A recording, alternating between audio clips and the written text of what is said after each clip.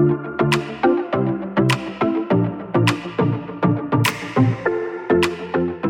everybody doing?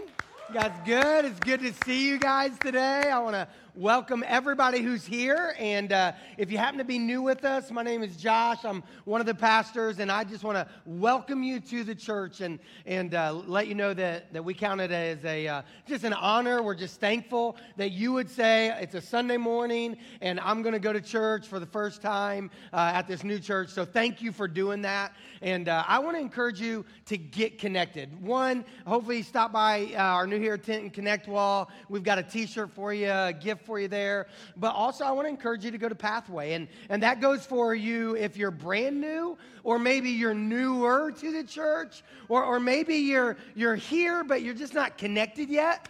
Pathway, that video you just saw, that is the best way to get connected at the Rock Church. That if you want to get connected, that's definitely the best way. It's an 8-week-long small group experience that happens at our 10 o'clock hour. So 2 weeks from today is when we'll start a new session. So you can just come to Pathway and then jump over to church afterwards, all right? So that's happening. A couple other things I want to say. Clay and Coach Clay mentioned it earlier that we have a 30 days of prayer that is starting on September 1st. And if you're not, if you don't realize this, Friday is actually September 1st. How crazy is it that this week it turns into September? You know what I mean? Like that just seems nuts if you think about it, that fall is here. But I want to encourage you, we have 1,400 opportunities through the month of September to pray for 30 minutes. So take advantage of that. Join with us and sign up to do that prayer time. It's on your app, and definitely want to encourage you to do that. All right, now, we're in a series that is called Unleashed. And we started this series 2 weeks ago. The whole point of Unleashed is we want to unleash the power of the Holy Spirit in our lives through prayer. That's a statement that I've been very specific on saying for 2 straight weeks. A third week, we want to unleash the power of the Holy Spirit in our lives through prayer. That the Holy Spirit, God, wants to be active in our life. And the way that we get active with God, one of those ways is through prayer. And I know for different ones of us, prayer can look a little bit different, right? Like we think prayer is just about talking to God. It's much more than that, and I'll talk about that in a second. But let me back up and remind you that week 1 we said that prayer needs to be a priority, that we need to pray first, but oftentimes like we pray second or third or last. We might say things like, well, I don't have anything else I can do. I might as well pray about it. And we're trying to flip that script. We're trying to go a lot different than that and say, no, I want prayer to be a priority in my life. And then last week we added to it, we said that prayer needs to have a place of power in our life because prayer is powerful. And we kind of said it this way, that we need to put our foot to the floor. We need to hit the gas when it comes to prayer. All right, now today I'm going to add another one. Today we're going to talk about the practice of prayer. All right, and practice is an interesting word in itself. That for me, I'm a former athlete. I say former because I'm old, okay? But when I was in high school, when I was in college, like I played and I participated. But I can tell you, I don't know if I ever woke up and said, today I get a practice. You know what I'm saying? Like practice is like, some people really like it. Others are like, no, can we just play the game? Like, that's the way I am with golf. Like, I love golf. Many of y'all know this about me. I love to golf. But I can't tell you the last time I practiced golf. That I don't want to practice, I want to play. So I haven't been to a putting green to practice. I haven't been to the chipping green. I haven't been to the bunker, because if I have time to put a golf club in my hand, I want to play. All right? I don't want to practice. But practice is where we get better. Practice doesn't always lead to perfection, right? But it does help us to get better. And with prayer, what would it look like if we started to practice praying? What would it look like if we practiced the art of prayer? And again, not because we're going to get perfect at it. You will never get perfect at praying, okay? Like you're never going to hit this point where you arrive. It's kind of like those who practice law and medicine, right? Like if you even heard what I said there, they practice it. They have a law practice, a medical practice. And the reason that their career is called practice is because they're constantly growing. They're constantly learning. They're constantly improving. And we want that, don't you? Like, does anybody want to go to a doctor who says, oh, 30 years ago I learned this, but I haven't done anything with it until today. Let me see what I can do. Right? Like, we don't want that. We want our doctor to practice on someone else and then help us. Guys, it's one of those things you can never perfect, and that's the way it is with prayer. And I think that's the reason some of us have kind of given up on prayer, right?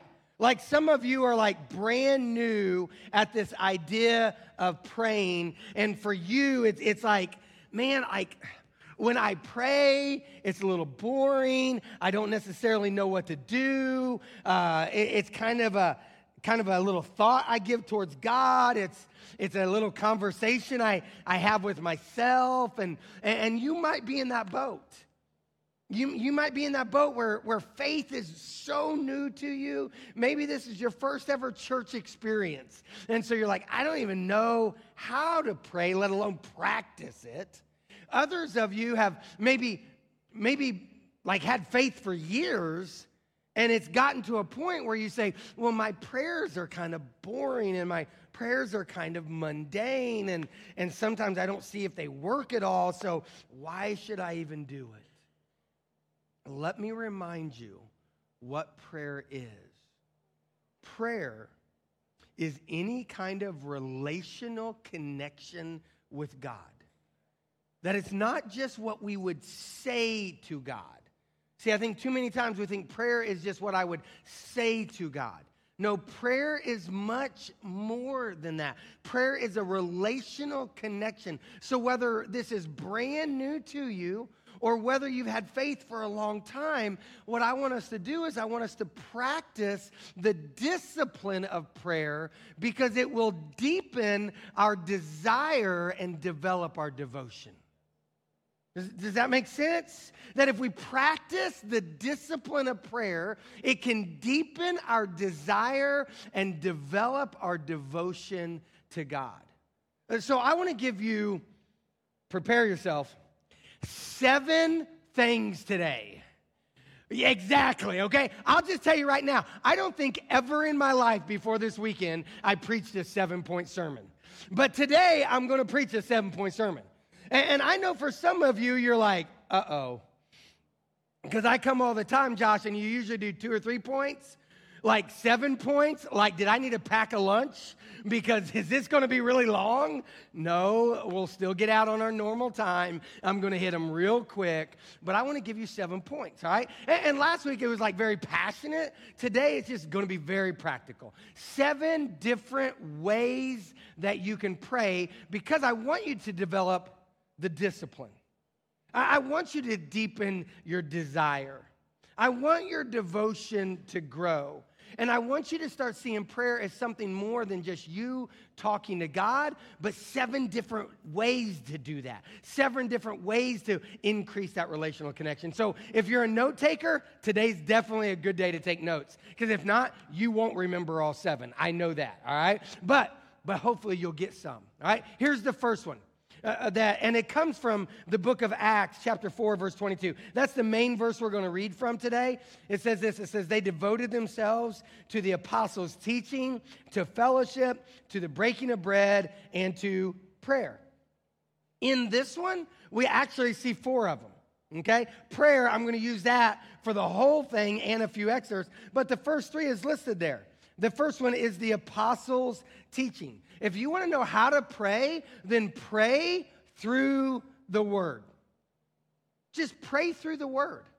All right? To pray the Bible. That's the first way. And I know if you've been here the last 2 weeks, you might go, Josh, didn't you say that last week? And didn't you say it the week before? Yes, I did.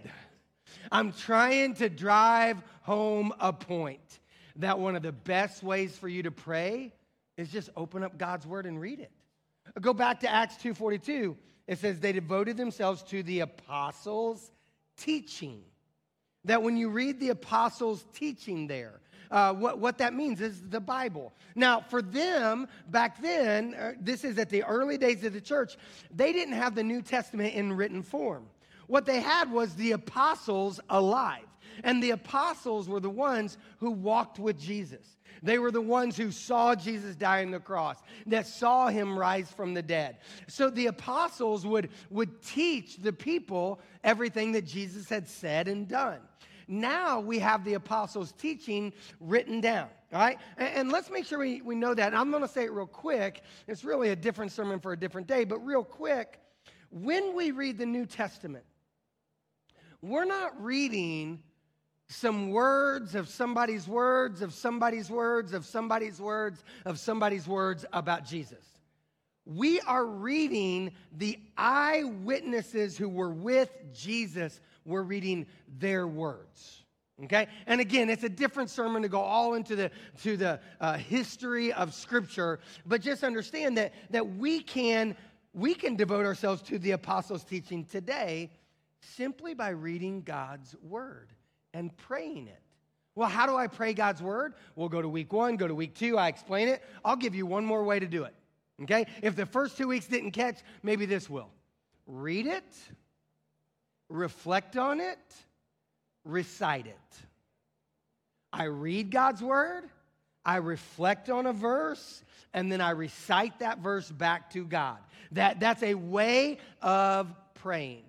You want to know 7 different ways to pray? Pray through the Bible, pray through the body.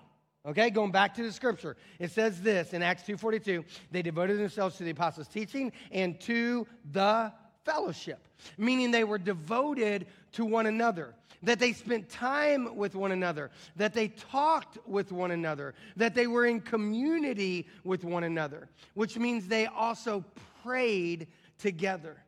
And we need to be people who pray together. That I want you to pray by yourself. I want you to pray privately. I want you to pray personally. But we also need to pray together because there's power when we connect with one another and take our thoughts to God. There's power when we join together and as a body, we start praying and asking God to move on somebody's behalf. A great illustration of that was a guy from church. He's been here at the Rock for a long time. And I was talking to him out in the lobby earlier in the week. He came by. He's helping kind of do a project for us as a church. And he said, Josh, I got to tell you about the power of prayer. And not just the power of me praying, but the power of the body praying together. He said, I don't know if you know this, but my daughter, when she was born with a heart defect. And we had to rush her back to the hospital when she was only a couple days old. And the doctor said she's not going to make it. They put her on a vent, but she had a heart issue that they had said there's no way they can do surgery, there's no way they can fix it, and she's going to die. But we started praying, and then all of a sudden, word got out to some other churches, and other churches started praying, and we started running into people, and people connecting with us, saying, I know you don't know me, but I'm praying for you and your wife and your daughter. I'm praying that God will do a miracle. And then all of a sudden, the hospital said, let's send her down to MUSC. There's still no chance that she's going to survive, but let's send her down there anyway. They went down there, ended up doing surgery. Today, she's 30 years old and is about to have a baby. Amen? God showed up. And what I loved about his testimony is he said, Josh, people all the time, like continuously kept coming up to me, people I have no clue who they are, but they said, we sat as a church and as a body and we prayed for your little girl. Your little girl who the doctors did say, even after she got off the vent and was of age, said, you'll never be able to have a baby because of your heart condition and is now about to give birth. It's amazing what the power of prayer will do when we pray as the body. How do I pray? Well, I can pray through the Bible. I can pray with the body. I can pray through communion. All right, let's go back to the verse again. All right, Acts 2:42, that they devoted themselves to the apostles' teaching, to fellowship, and the breaking of bread. Now, when it talks about the breaking of bread there, that doesn't just mean like they ate together. It does mean that. They did eat together. But what the writer here is really getting at is he was talking about a thing that as a church we call communion, or sometimes we'll call it the Lord's Supper, that it's a thing we do. If you're here at the Rock, we have it up on the front of the stage, and there's a little cup that's got a piece of bread in it, and another little cup that's got some juice in it, and we call that communion. And when you take communion, it's actually an act of prayer.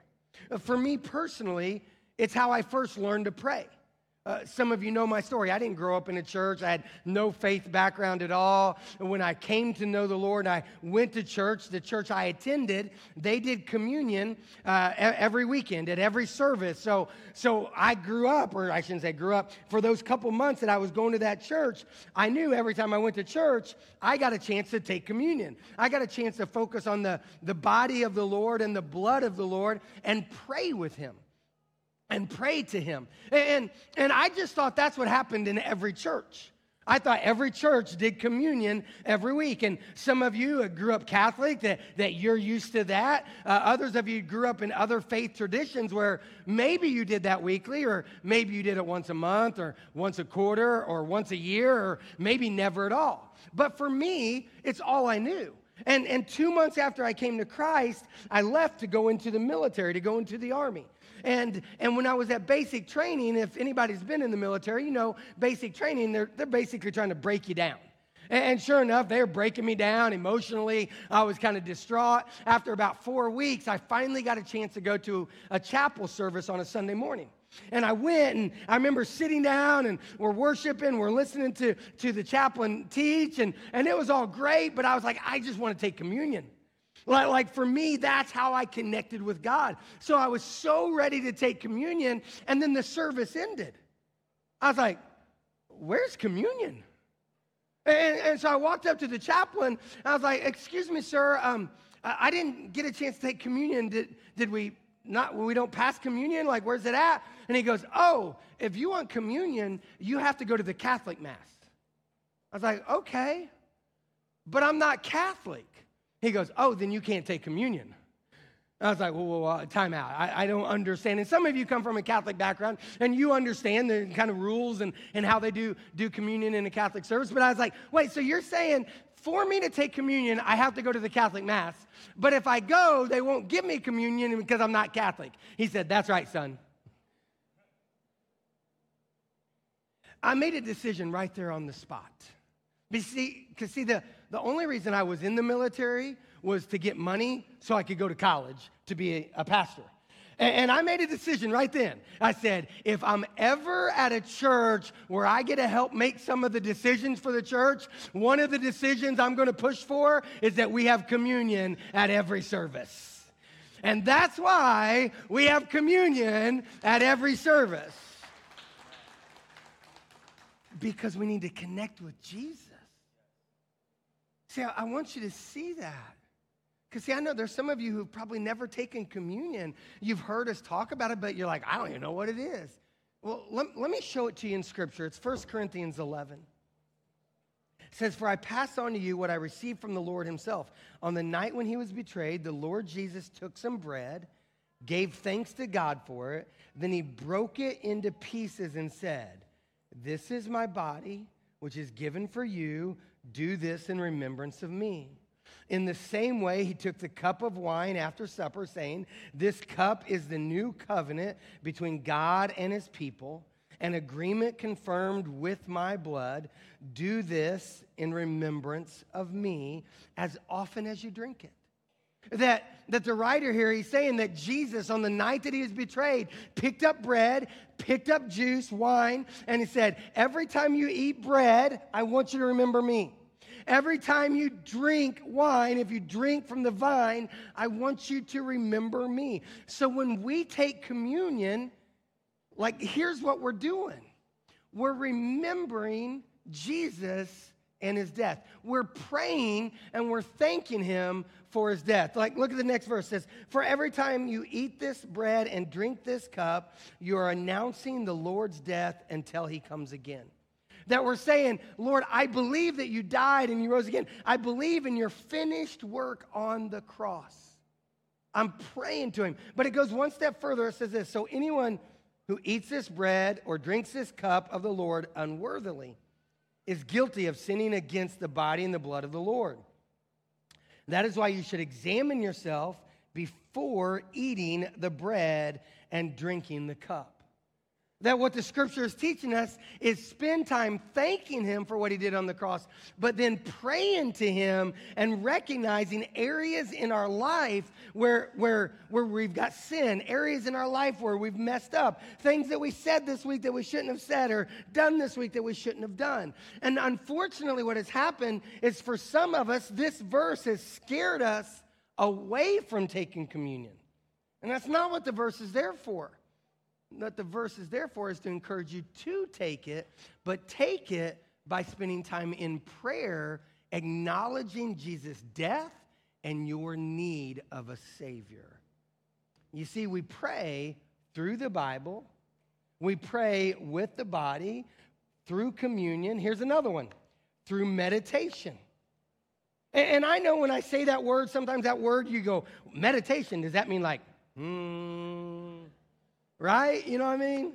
Like that word, like for some of us is a weird word. It shouldn't be. It's a good biblical word. The book of Psalms says, meditate on your scriptures every day. That when I meditate, what I'm doing is I'm pausing. I'm clearing my mind. I'm clearing my focus. I'm getting other things away from me. And I'm saying, Jesus, reveal yourself. And we see it in Acts chapter 11.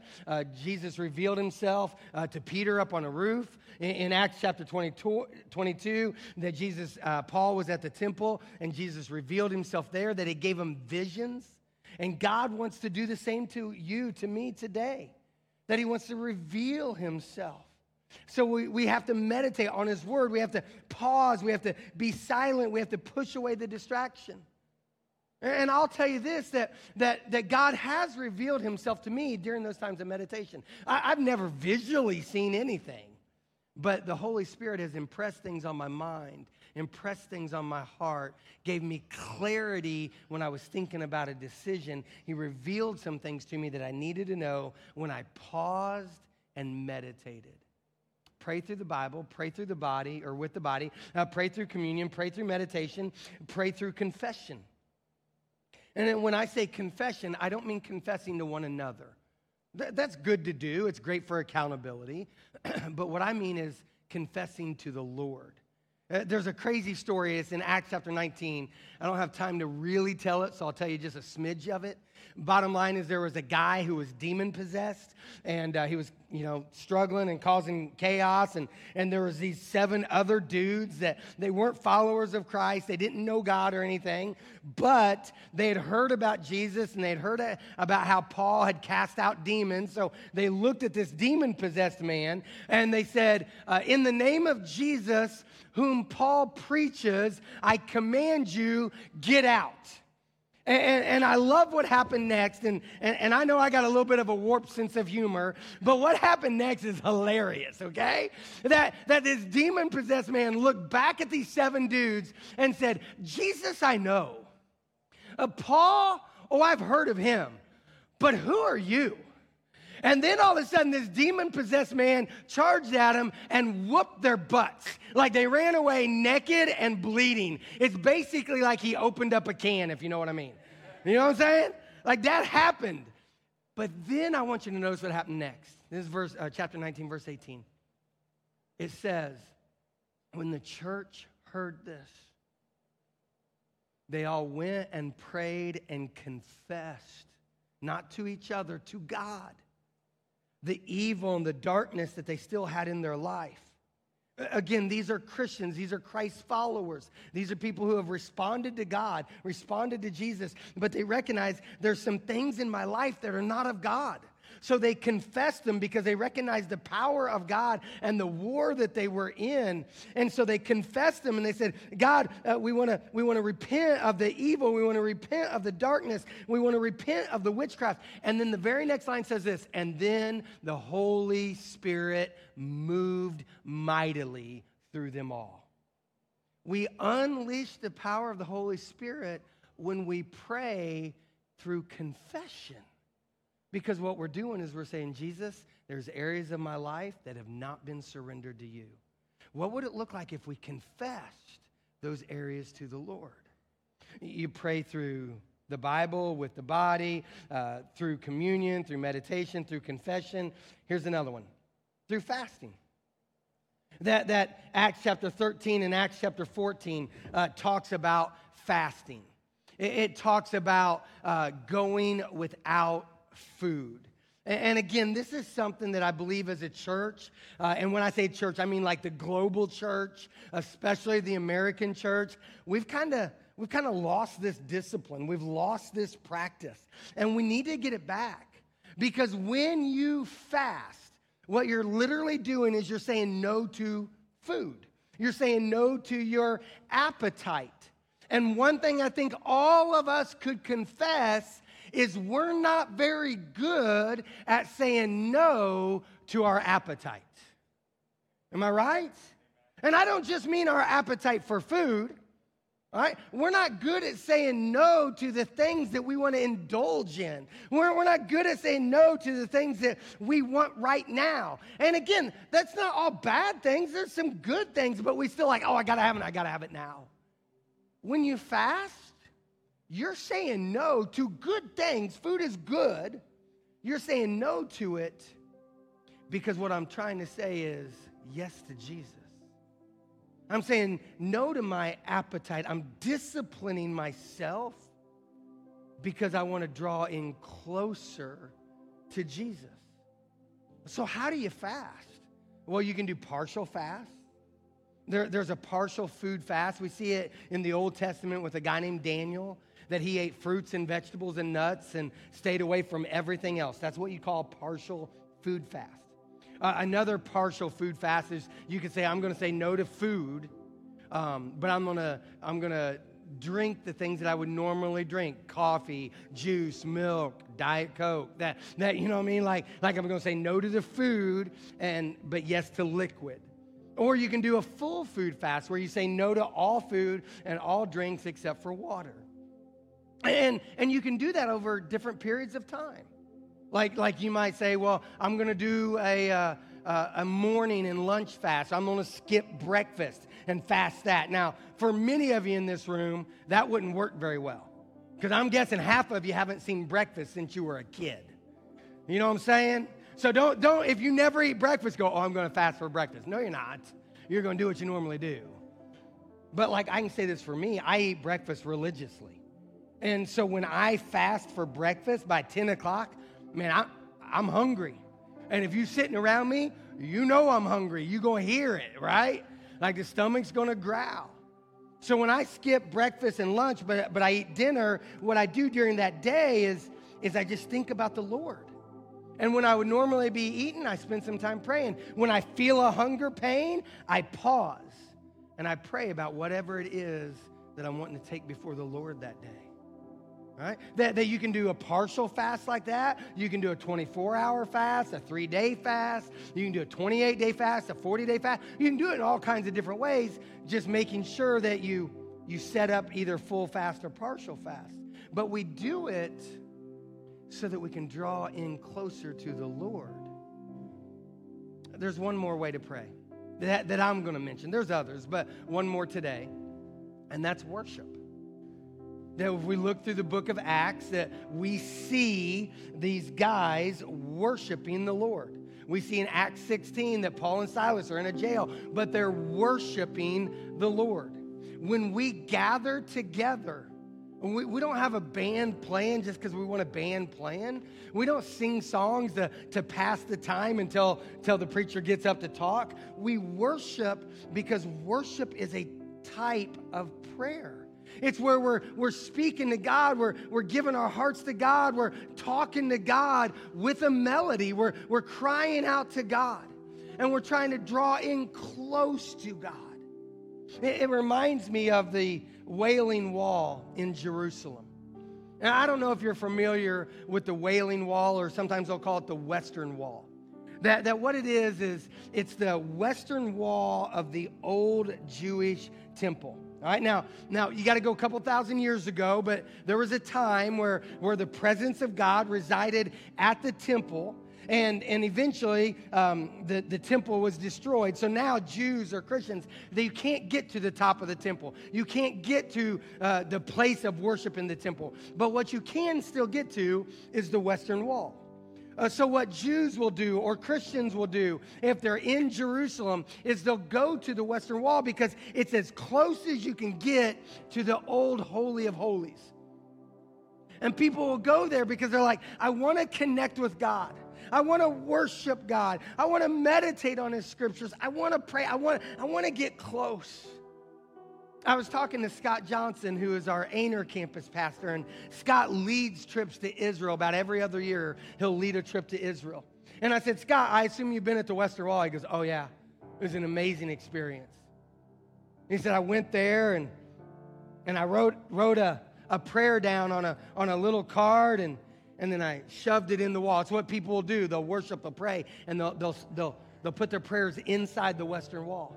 You go there today, you'll see all these little cards, all these little pieces of paper. And he said, and I did it. He goes, it was a spiritual moment of connecting with Jesus. He said it was awesome. But we also talked about the beauty of our faith with Jesus is we don't have to go to the Western Wall to sit in the presence of Jesus. Because of the finished work of Christ, Jesus, through His Holy Spirit, is with us right now. And He is here with us. And we can connect with Him right now. So I want us to take a lesson from the Jews who go to the Western Wall, and I want us to go to Jesus. And one way that I'm going to encourage you to do that today is to grab a card. There's a lot of little cards like this in the chairs in front of you. It might be a blue one or a yellow one or a pink one. And I'm going to encourage you to grab the pen that's there and write out a prayer. You spend some time praying and practicing prayer. And then maybe this is what you want to do is you want to write that prayer on there, and then you can roll it up nice and tight and come up front to our prayer corner. You'll see where people all morning have been putting their prayers in our prayer wall. And you just say, Jesus, I just want to give this to you. You can see over by the baptistry, people have been putting those prayers all day. Some people on that side, this is what I know they're praying.